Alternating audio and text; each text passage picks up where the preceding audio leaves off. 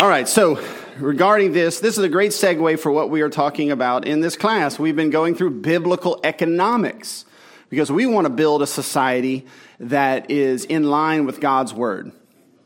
All of life, according to all that Christ has said. That includes government, and that includes economics. Statism, humanism, other religions, and all their various nicknames, they have a view of economics. They have an understanding of what is just. I want to help everyone at Christ Church to determine what is just, what is equitable, according to the Bible, so that you're not tossed to and fro by every narrative of the television and every narrative of, your Christian friend who just, took Philosophy 101 at UL. Right? I want us to be able to stand strong on what the Bible has to say in the area of economics, because that's what everybody's fighting about right now. That's what everyone's voting about right now.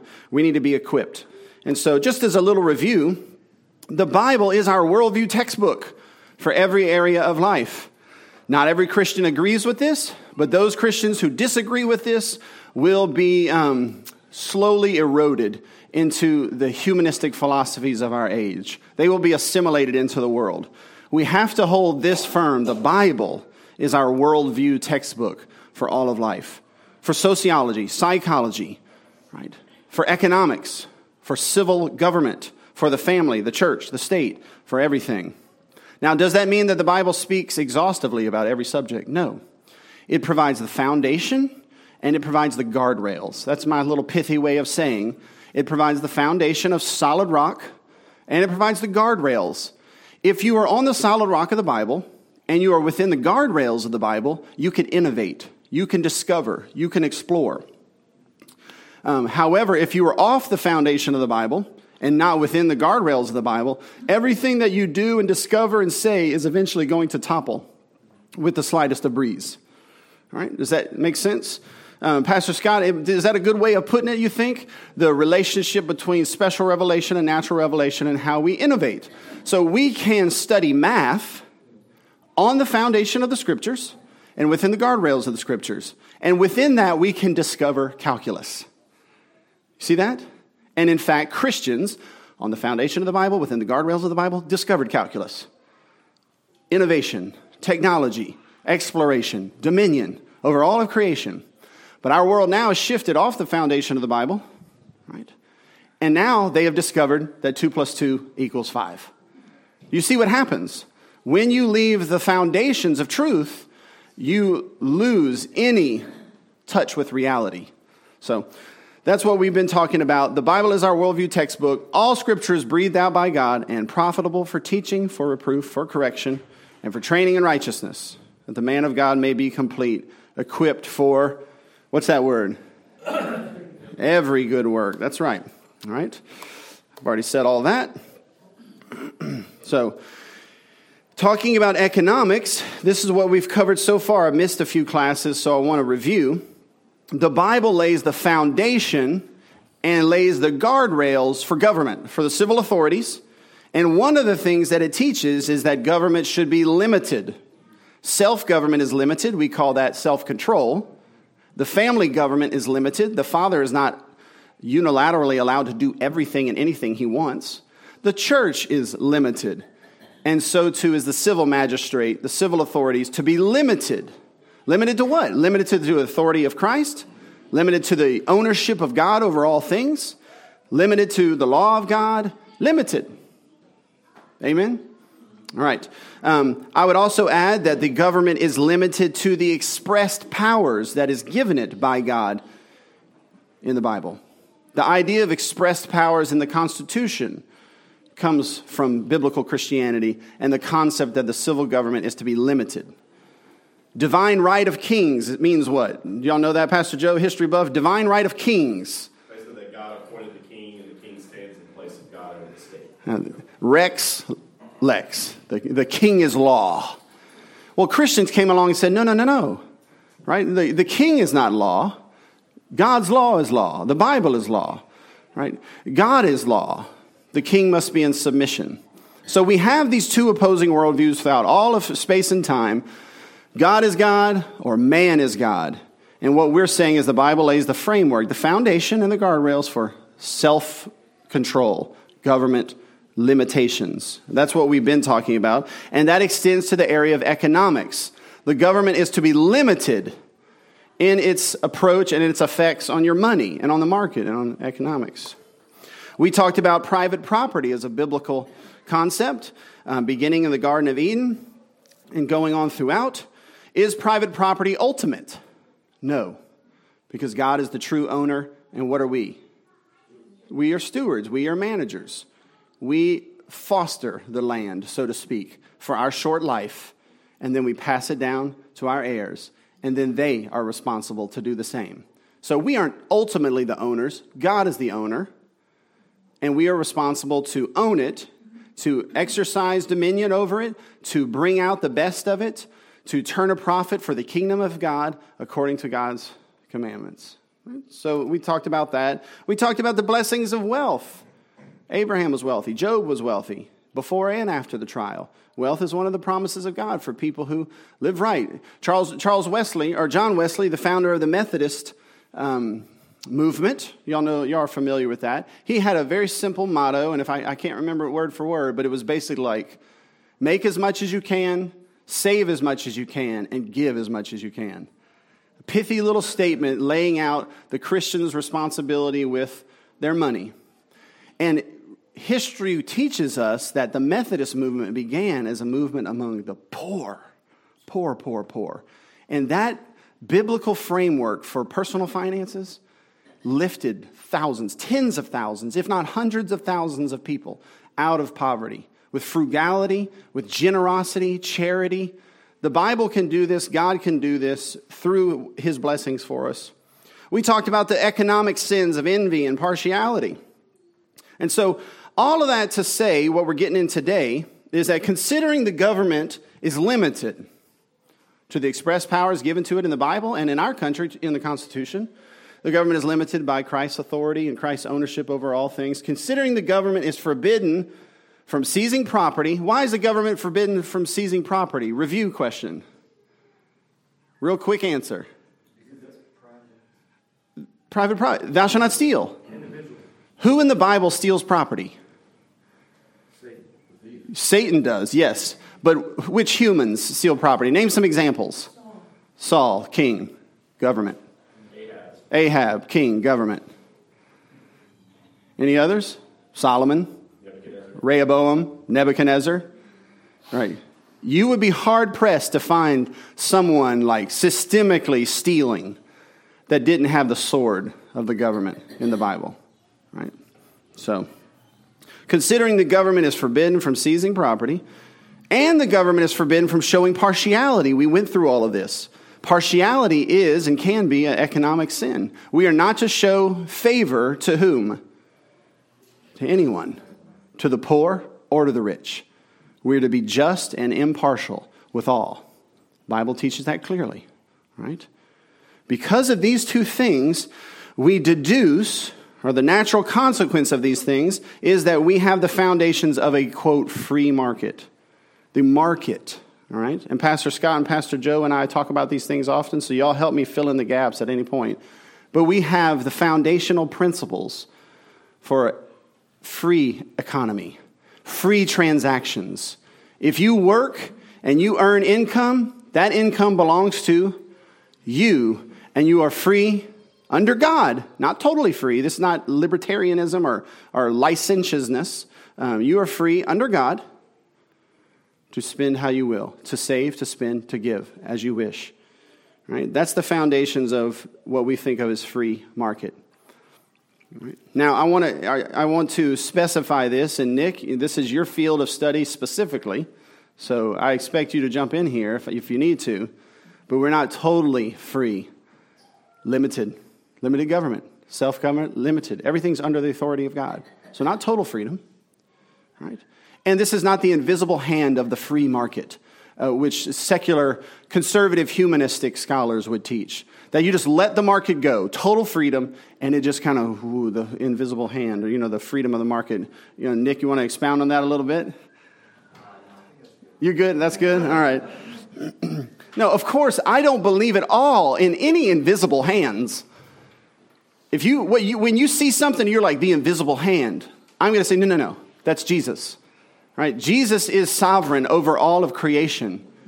He is executing judgment and ruling over the nations. And that includes ruling over the markets. But Jesus is over all things. There's no chance. There's no invisible hand. It's Jesus. Okay? And of course, the government has a responsibility given to it by God to execute justice. And that means the government must engage with the economy. But in what manner? Stop injustice. Stop theft. Right? Stop partiality. Unjust partiality in the economy. Our government is not engaged in stopping theft and promoting private property. Our government is the predominant thief. Our government is the number one oppressor of people.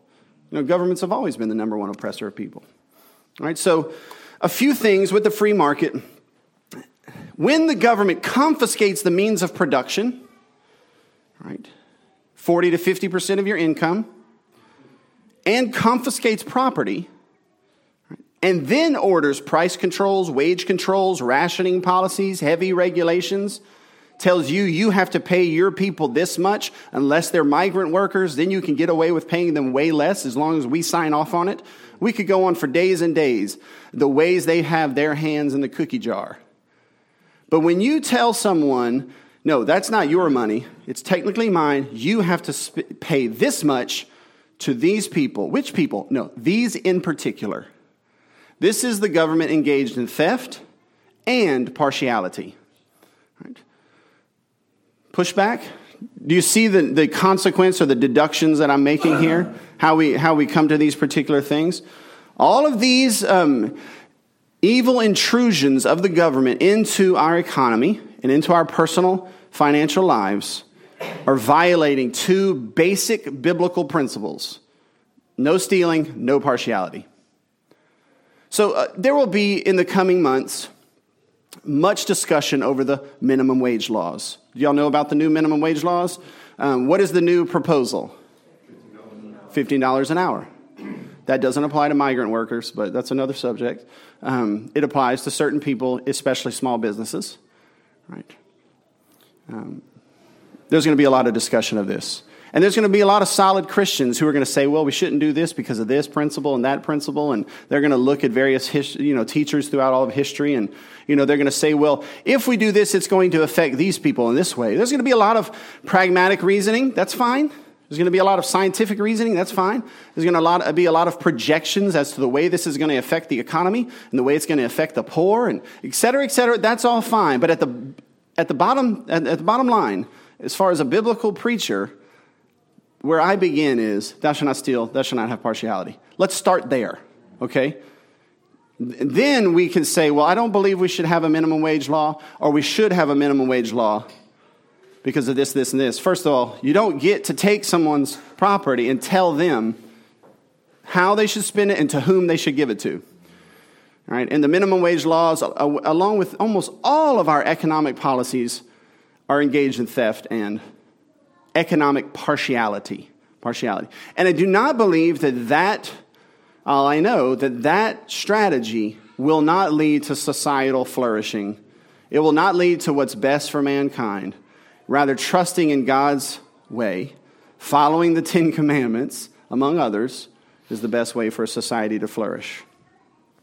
Okay, so that's the basics. The state should rather enforce contracts, which the state does to some degree, okay? Punish evil. Right? Matthew 20, 1 through 15, the owner has the right to pay as much as is agreed upon by the contracts, freely entered into without coercion. Do y'all know the parable? He hires some workers for a certain wage. Other people come later. At the end of the day, he doesn't pay everyone exactly the same. And what does he say? Isn't it my money to do with as I please? Right? We have, a basic principle there, and pretty closely related to how one might pay someone who's working for them. All right. In this particular parable, the worker complains about his wages. Hey, that's not equitable. That's not fair. That's not just. And the response, is it not lawful for me to do what I wish with what is my own? And indeed it is. Now, anyway, moving on. Any last questions about the market? And this is total basics. This is like, the one page of the pamphlet. But any questions, any thoughts? When you engage in politics, you have to have this in your mind. You have to be grounded in a biblical worldview. Nobody here should be a one-issue voter. Shame on you if you're a one-issue voter. You need a thoroughly fleshed out worldview. And you engage in your political actions, you engage in civil discourse, conversations, voting, whatever, with this fully fleshed out worldview that covers all of life in all areas. The only Christians who have a one-issue, motto, they're for lack of a better word, they're ill-equipped. They're not equipped. They're not discipled. The abortion issue, we got that one down. All right, that one's clear. But with every other issue, we need to be well-informed and well-equipped. Amen? So, all right. Moving on to investment. Who here does some investing? Anyone? All right, quite a few of you. Wow, wheeling and dealing. Who here gambles with the stock market? Nick? Nicholas? No gambling. That's good, Nick. Proud of you. When are you ready for me to hand over some money to you to make me rich? All right. One day is coming.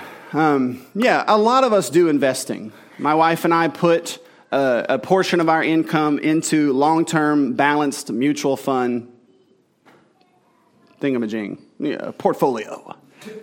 You can see I trust the experts on that.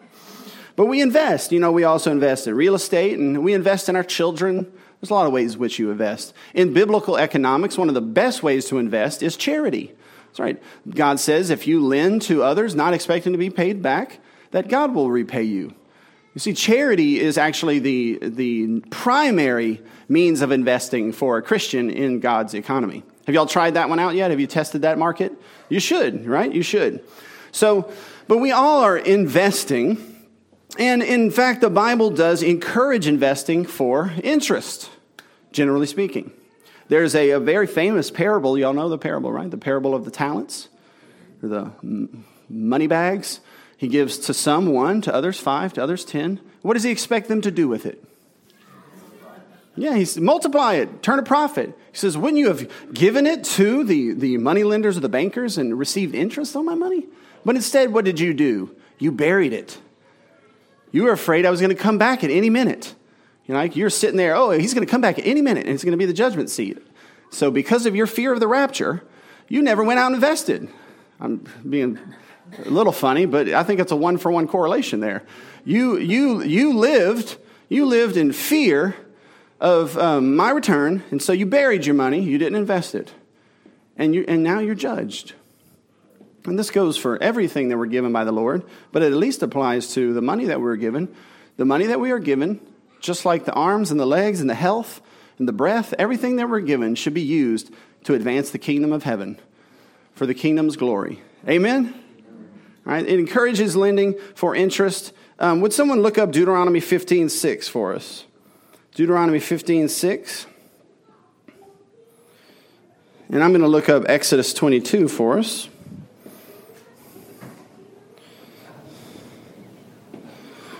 Exodus 22:25. If you lend money to any of my people with you who is poor, you shall not be like a moneylender to him, and you shall not exact interest from him. All right, I meant to get to this later, but you're not allowed, or you're not supposed to, according to Old Testament law, charge interest to the poor. All right, we'll talk about that in a second. But Deuteronomy 15:6. Yeah, for the Lord your God will bless you, as he promised you, and shall lend to many nations. But you shall not borrow, and you shall not rule over many nations, but they shall not rule over you. Amen. One of the blessings of God's promises is that a nation that turns to him would be the head, not the tail. the lender and not the borrower. You don't apply that to our country, you'll be upset for days. All right, the parable of the talents, of course, which we talked about a second ago, and then loans for the poor. I mentioned that. In the scriptures, because of blight or famine or cataclysm, a farmer may lose all of his crops. If you lose all your crops, that means you lose your seed grain for the next year, and you could enter into multi-generational poverty. And so one of those safety nets of society was that others would lend to you, interest-free, what you needed to get back on your feet. Usually this involves lending the seed grain for the next harvest. And then when you got your harvest, you pay them back. That was the Social Security net that encouraged brotherliness and neighborliness. And I think there's principles we need to pull out of there and apply to our lives together as a church. Makes sense? Right? You were not allowed, when your brother or sister fell on hard times, to seize upon that moment to build your, life and to make yourself rich. Aha, he's destitute. The locust just wiped him out. He's starving to death. Okay, I'll give you food in exchange for your title, in exchange for your fields. That was expressly forbidden. Right? Now, there were times when that person was so hungry and could not get back on his feet that he would offer himself up as an employee, a bond slave. When you look in the Bible, I do believe, and this is debated, but when you look in the Bible about purchasing slaves, I do believe without exception, it's purchasing those people who are offering themselves up as bondservants because they're destitute. They're like, I'll work for you if you will take care of me, feed me, clothe me, let me have some of your margins, and I'll work for you for a contracted period of time. If you were an Israelite, that was only for 6 years. On the Sabbath year, you were to be released. And if you were not an Israelite, if you were a pagan, that could be only for 49 years. It was not generational, because on the year of Jubilee, everyone is set free. Right? So I do believe there's God's law, and God's law in the Old Testament. It had a whole Social Security network. There's a lot of principles we can pull out of there. We've got to pull them out. I mean, you can't possibly apply these things directly. We live in a totally different world. None of us are grain farmers, but we have to pull the principles out of that as best as we possibly can.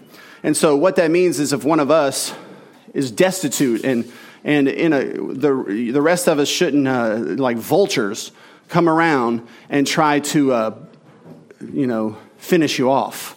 Rather, we should be doing everything we can to get you back on your feet so that you can have an encore. Does that make sense? So anyway, Nick, were you going to say something? Yeah. So is it like a general rule to live by that you don't lend money at interest if it's going to be onerous for the person? As a general rule, you don't want to enslave people. Yes. Now, there's some debate about this. But what we're going to get to in a second, as a general rule, the poor shouldn't be given high interest rates. Interestingly enough, our nation does it backwards, right? So, anyway, Pastor Joe? I think the Hebrew term for what you're talking about is payday loans. Payday loans. Indeed. Yeah. All right, so what about loans for fellow church members? This is tricky. There's a lot to talk about here. Contracts, good communication, mediation with wise counselors, right? Open, transparent, etc. But as a general rule, you want to try to avoid this. But if it's going to be something where you come together and as a team, you are advancing something, innovating, building a business, I think that should be encouraged, right? But you need to make sure you have good contracts, open and transparent. But loaning to someone who's broke poor, hey, just give them the money, right? And if you're going to loan it to them, that's fine, but don't charge interest and make sure it's short term. We do not want to enslave our brothers and sisters in Christ, okay? So maybe this is never going to apply to you, but maybe it will, right? I know that some of you enter into contracts with other Christians to innovate and to build businesses. That's great. You need to do that, but just make sure you are wise when you go about it, all right? And you know what our nation is up to. Almost without exception, the poor get hammered with high interest rates. Now, here's the thing. The poor is one thing, but the poor who have stolen a lot of money from people they've borrowed from in the past and therefore have terrible interest rates are high risks. And so you can't loan to them. And that's kind of part of the problem. So this is a comprehensive problem that even the poor need to repent of as well. All right, moving on. Christians must be informed of Jesus' teachings regarding economics. His words should direct our civil and our financial engagements. I want, between now and the next election day, for Christ Church to be fully equipped with a fully fleshed out biblical worldview as it pertains to all the things we vote about, all the things the civil government is engaged in, so that we can be strong and unified. Liberation theologians, you don't need to know that word, but leftists, Christian liberals, they say we offer to the world what the Bible has to say. They pick and they choose, and they dismantle and deconstruct the text. We need to be able to offer what the Bible has to say. There's many Christians who say the Bible doesn't have anything to say about economics or the civil authorities. You don't take the Bible with you into the voting booth. No. There's other Christians who say the Bible is only about civil issues or poverty relief. That it has nothing to do with the spiritual realm. That's ridiculous. These are half-truths. What we're saying is all of Christ and all of life, and that means we need to be thoroughly equipped. This is not going to be easy. It's going to take you faithfully studying, faithfully listening, faithfully attending, as you all are. I'm preaching to the choir. All right. One more topic. Doing business and doing good with believers. Who are we to do good to? The Apostle Paul, Book of Galatians, do good to all men, but especially the household of faith. That's right, which is another word for the church. Okay? Your church members. How do we do good, though? Many people think of Christian service or Christian ministry or doing good works as like spiritual things or maybe just giving money. But the primary way in which we serve and do good is 8 to 5, Monday through Saturday. That's the primary way in which we serve and do good. Our vocations, our callings, our day-to-day work. That's your ministry. That's your service. That's your good works that were ordained for you to walk in before the foundation of the world. So when we talk about doing good for our fellow believers, we're not just talking about charity. We're not just talking about helping them if they fall into poverty. Yes, of course that. I'm talking way bigger than that. I'm talking about doing business with them, right? Mobilizing them, empowering them, equipping them, using your connections and your wealth as leverage to enable them. Right? These are things we should be about. And I put this on Facebook, so you might have read it already, unless you blocked me. If you're going to hire someone, general counsel here, try to hire someone from your church. Now, you may not be able to. We don't have any plumbers in our church that I'm aware of. So you're out of luck with that one. But we need a plumber. Right? Purchase their products and hire their services. We're quick to build up our hometowns by shopping local. Gag me. Shop local. Which is another word for saying eat out. Okay? Eat out. Of course you eat local. No one drives to Dallas for dinner. Right? So it's like a way to eat out at a restaurant and virtue signal. Right. You can't order lunch from what? And not yet. Blake's working on that. All right. We are quick to build up our hometowns by shopping local or hiring local. How much more should we build up our local church? We show our appreciation. And then I go to another subject here. We show our appreciation for the other people in our church's ministry by paying them for their ministry with ministry certificates, also called dollars. Right? They are ministry certificates. They are service certificates that we give in exchange for service or products. And we are to give them, according to the Bible, justly, follow your contracts, do what you said you were going to do, and promptly. Owe nothing to anyone. Pay your debts quickly. All right? Shop. There's, shop local. It's our new hashtag, Shop Local Church. So I need one of you to start a gas station. with boudin, chicken tenders, meat pies, you'll do well just off of my family. Like, right? Wait, what? Comic book store. You need a comic book store, Pastor Joe? Look, let's get it all out there. What do we need? What do we need? All right, that LA church community. All right. Here's some caveats, though. Here's some caveats, because there are some people in a church who hear this and they're like, yeah, more leads, more suckers. Then they'll be calling you up, hey, Pastor Brandon, hey, what's going on? Ever heard of Primerica?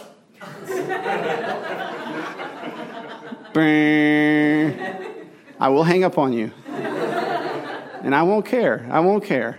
Right? No, we have to make sure we follow there's certain caveats that need to be considered when we say this. What I just said does not justify all manner of behavior. Now we have to hire the lazy doofus in the church just because he became a Christian 2 weeks ago. No, we don't. Okay? And now I have to pay double because of my brother in Christ who's guilt tripping me to pay him double for slipshod work. Right? No, none of that. But then now you're going to have a backbone here. You're going to have to, when someone gives it to you, you're going to have to be ready to give it back to them. If somebody wants to guilt trip you or shame you or manipulate you, you need to be ready to say, no, indeed. You need to check that attitude. Quit talking to those ladies on those little walks, all right? That's a bad attitude. We need to set this record straight, okay? I know how things go. But what if the Christian does slipshod work or demands payment higher than the market rate? All right? And then they use social pressure to guilt you into hiring them. We call out pastor. Do what? We call out pastor. You can tell them no, yeah. If you need mediation, we'll get to that in a second. If you need mediation, that's what the church is for. But don't be a sucker. Contracts, though, in the beginning. Yeah, well, and I'm going to get to that too. But listen, it's so hard not to give in to guilt and to shame. But you've been forgiven by Jesus Christ. You have the righteousness of Christ given to you. Don't let people guilt trip you. If you didn't do anything wrong to them, you didn't do anything wrong to them. If they are hurt, that doesn't mean you've hurt them. Right? Our world uses victimization as leverage. Our world uses their spot on the intersectionality chart as leverage and political weaponry. Don't fall for any of this. You don't feel guilted or shamed by anyone, all right? And even people in the church, they don't need to be hired. They need to be rebuked for their bad behavior, okay? And you as a Christian, especially if you offer a product or you offer a service, you need to consider that the other brothers and sisters in your Christ have a lot of extenuating circumstances in their life. You know what I mean by that? There is when you go to make a decision, no one makes a decision in a vacuum. Every decision has restraints and pressures and various circumstances, applying pressure to that decision. You see what I mean? And it's impossible for any one of us to know another one of us full circumstance. So when someone makes a decision, it's like, they didn't hire me, or they didn't purchase my product, I'm hurt. Well, now you need to consider there's a lot going on here. You understand? There's a lot of extenuating circumstances, a lot of factors, a lot of restraints. So you have to trust them, think the best of them, and say, hey, they must have had a good reason. I'm sure there was, that's fine. Okay? You give the benefit of the doubt. Love is gullible like that. Love just gives the benefit of the doubt, and you move on. And knowing that your paycheck ultimately is provided by God. Your paycheck comes from heaven. That's right. Yeah, you don't have to freak. You don't have to lash out. Your paycheck comes from heaven. Amen? Amen. It comes from my hard work. No, it doesn't. It comes through your hard work, but it comes from heaven. All right. And he doesn't have to give it to you through hard work. He can give it to you in the mailbox. We're probably going to get some checks soon here. That's a different God, though, isn't it? All right. Do not expect favors and deals from your brother. Brother, I need a favor. I need a deal. All right. We have no right to use our Christianity to demand others to sacrifice. Now, if they ask you, hey, you can say no. That's fine. And it's not wrong to ask necessarily, but that's why I use the word expect. You understand what I mean? So you say, hey, I need help with this, but no pressure. I say that a lot because people, if I just send them a message, they feel pressure. So I just say, no pressure. It's just a thought, okay? Can you help with this? No pressure, right? So don't expect, don't demand, don't use your status as a Christian as leverage.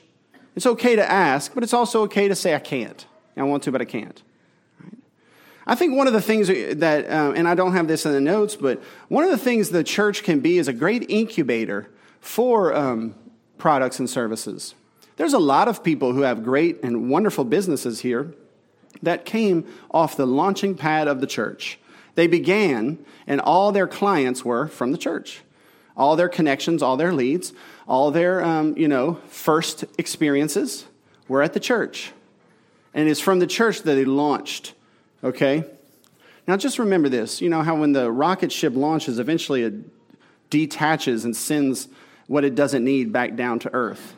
Don't do that to the church, all right? If the church got you where you are, don't forget that. Don't forget where you come from, right? If you started off your first year, entry level, and your only clients were church folk, don't forget that when you're just a big shot. And then now you're charging $8,000 an hour, and none of your Christian brothers and sisters can even afford you. All right? Don't forget that, okay? You see what I'm saying? No expectations, no laws, but we just have to remember where we come from, too. So we have no right to use our Christianity to demand others to sacrifice, right? We should be looking to do favors, not constantly trying to get favors. You should be looking out for the good of others more than yourself. Amen? All right. Nothing grosser than a slick businessman propping up Jesus as a selling point. I know I cost twice as much, but brother, I'm a Christian. Say, okay, well, you might need to work on your efficiency, or you might need to work on, your rate, because I can't even afford you. I'm no ill will, but I can't afford it. All right. Anyway, baptism does not a Christian business make. Christ, a Christian businessman makes. Just because you're circumcised or baptized or have some other religious ritual attached to you doesn't mean anything. Just because you have a fish on your bumper doesn't make you a Christian businessman. All right? You still got to do the right thing. All right? Have openly discussed, plainly written contracts as well. God writes contracts. God is holy. There's nothing unspiritual about it. Amen? You say, well, we don't need contracts. We've known each other forever. We love each other. We trust each other. Yes, but the problem is you're in two different households. And because you're in two different households, you're going to face the world in two distinct ways. When bad things happen, disease, God forbid, divorce, let's just not even let that be named among us. But disease, danger, fear, when crazy life things like that happen, that's when the relationships have tension applied to them. That's when you have to make sure you have been in a good covenant, a good contract. Because when that tension is applied, temptation rises, and even the best of Christians can break their contracts at that point. Make sure you have good, solid. You'll be surprised. You enter into a verbal agreement. 2 years later, pressures rise. You're like, hey, I thought you paid 40%. No, I said 30. No, it was 40. I'm pretty sure it was 40. Oh, man. And then they use guilt to manipulate. Who's been in a relationship like that or that's happened to them? Don't raise your hand. But good contracts. Pastor Scott? God has given us his covenant in writing. So I think it's effective that we give each other contracts in writing. Put it in writing. I had Jeremy LaBeouf remodel my kitchen. Beautiful, beautiful work. Great craftsman, by the way. He's a member of our church. And but before we did that, pastor, member, okay? We wrote out a contract. We agreed on it. We both signed, right? It was a great experience. And whenever my wife had more ideas, I'm teasing. I had to tell her. I said, no, Emily, that's not in the contract. That's not in the contract. And whenever I had more ideas, I'd say, Jeremy, look, I know this isn't in the contract. Let's do an addendum, right? Let's write this down. Let's make sure we keep short accounts. Because what a lot of people do is they'll hire someone, enter into a contract, and then every time the person shows up for work, oh, could you do this one other thing? Oh, my dog just got out in the neighborhood. Could you run out there and grab it? Like, you have to make sure you stick to those contracts. You don't expect time and money from your brothers and sisters in Christ, all right? All right, we're trying to do good, not, have good just done to us. Amen. If you have a disagreement, if there's a breakdown in this, then hey, if you need to, talk to your church. That's why we have an elder board of qualified men who have managed their own households well. You have pastors. 1 Corinthians chapter 6:1, Paul rebukes the church, saying, can't you deal with your own problems? Why do you keep going to pagan law courts? You're suing each other and making an embarrassment out of yourselves in front of the pagans. Can't you deal with this yourselves? You're going to be judging angels, he says. Can you not deal with these simple little things? And indeed, I think at Christ Church there are men who could read a contract and say who's right and who's wrong and what we need to do about this. Not everyone here is capable of reading. Not everyone here has high literary functioning. Not everyone here reasons well. Not everybody is in that particular field. You understand what I mean? Not everyone deals with words and contracts, but we have lawyers among us who can read, right? And they can read contracts, and they know what is legal and what is just. And we have biblical scholars here at our church. We have wise men who could look at a situation and make a judgment call, and then the people in the two say, you know what? I'm going to stick by that. I trust my pastors.